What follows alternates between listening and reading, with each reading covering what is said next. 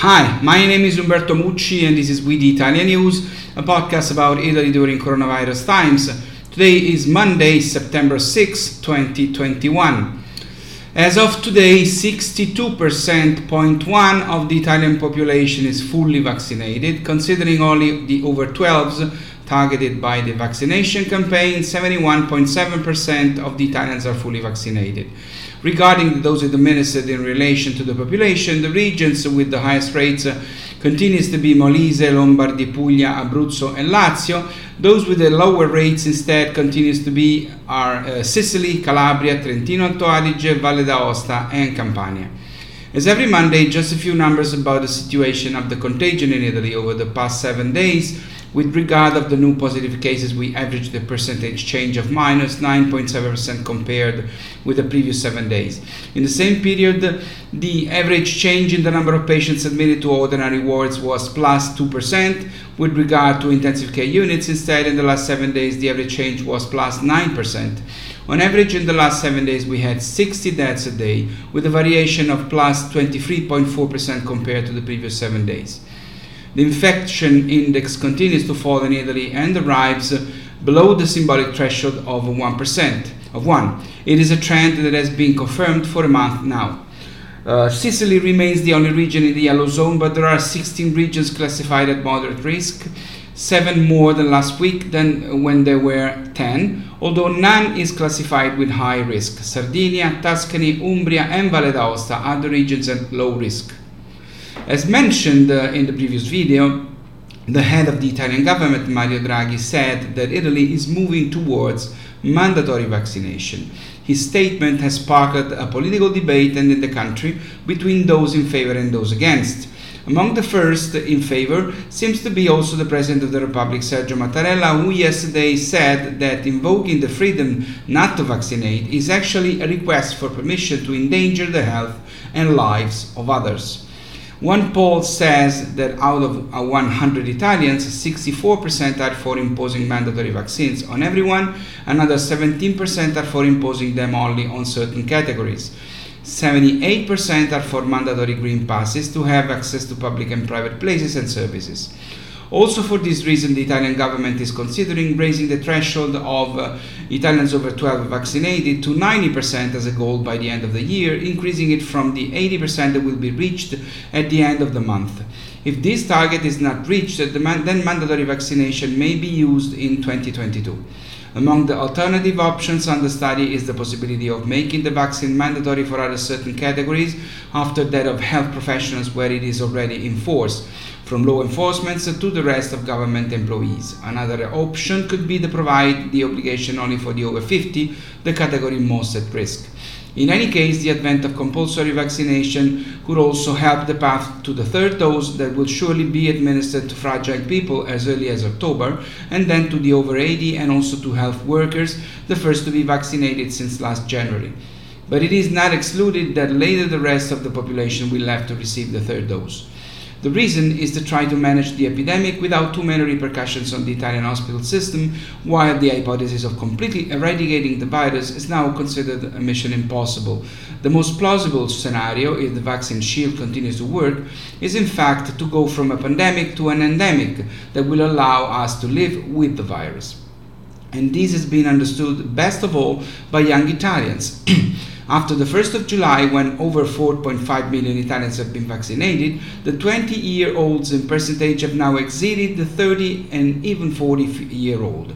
It is vaccinated, at least with a dose, 75% of those who have between 20 and 29 years against 70% of 30-39 years old and 73% of 40-49 years. And the 12-19 years old who happily went to receive at least the first injection of the vaccine are 59%, 2.7 million, with a curve of adhesions more than any other in constant growth. This number clearly shows the sense of responsibility of young Italians who, despite the morbidity rate and therefore a danger of death very much lower than those who are older than them, as soon as they can vaccinate in much higher percentage to regain spaces of freedom and safety. The data show that it is in particular the introduction of the mandatory Green Pass to have convinced them, showing the foresight of the Italian government that has decided in this direction. This is an extraordinary lesson that Italian youth and adolescents are giving to Italian adults, among whom there are still 3.7 million over 50 who have not received a single dose. Those who have the least to lose in the event of a contagion are giving a good example and teaching how to behave to the Italian adults, and luckily the young ones are the future of our country. As I told you, Sicily is the only region in the yellow zone, and it is also the one where the percentage of vaccinated people is lowest. That's why it was great to see how the doctors with vaccines were welcomed at the Ballarò market in Palermo, one of the most beautiful and famous symbolic places of the city. In the video, which has gone viral, you can see the doctors invading the narrow streets crammed with zucchini, grapes and bananas, between rows of stalls where vendors display the wares while shouting amused that it's time to get vaccinated. Many of them had been described as no-vax because many, partly out of laziness, partly because they live in a neighborhood or market from which they never leave, because they apparently cannot take time away from the stands. And so the doctors went to them and were triumphantly welcomed. A beautiful message for all Sicilians who live in an extraordinarily beautiful and complicated land, to whom a big hug goes here from Rome. The Paralympics are over at the end of this truly incredible summer for Italian sport. Paralympic Italy has won 69 medals.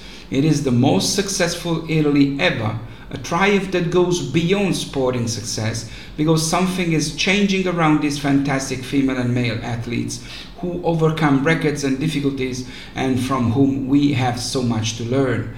Often there are extraordinary stories between these successes, and Italy is finally getting to know and appreciate them and is learning from these great Italians, courageous athletes.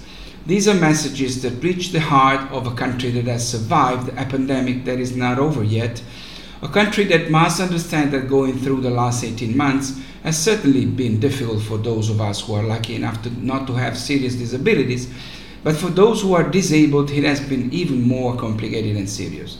And they will never get out of their disability, unlike what we hope soon will happen to all of us with the pandemic. Now, the last effort is missing.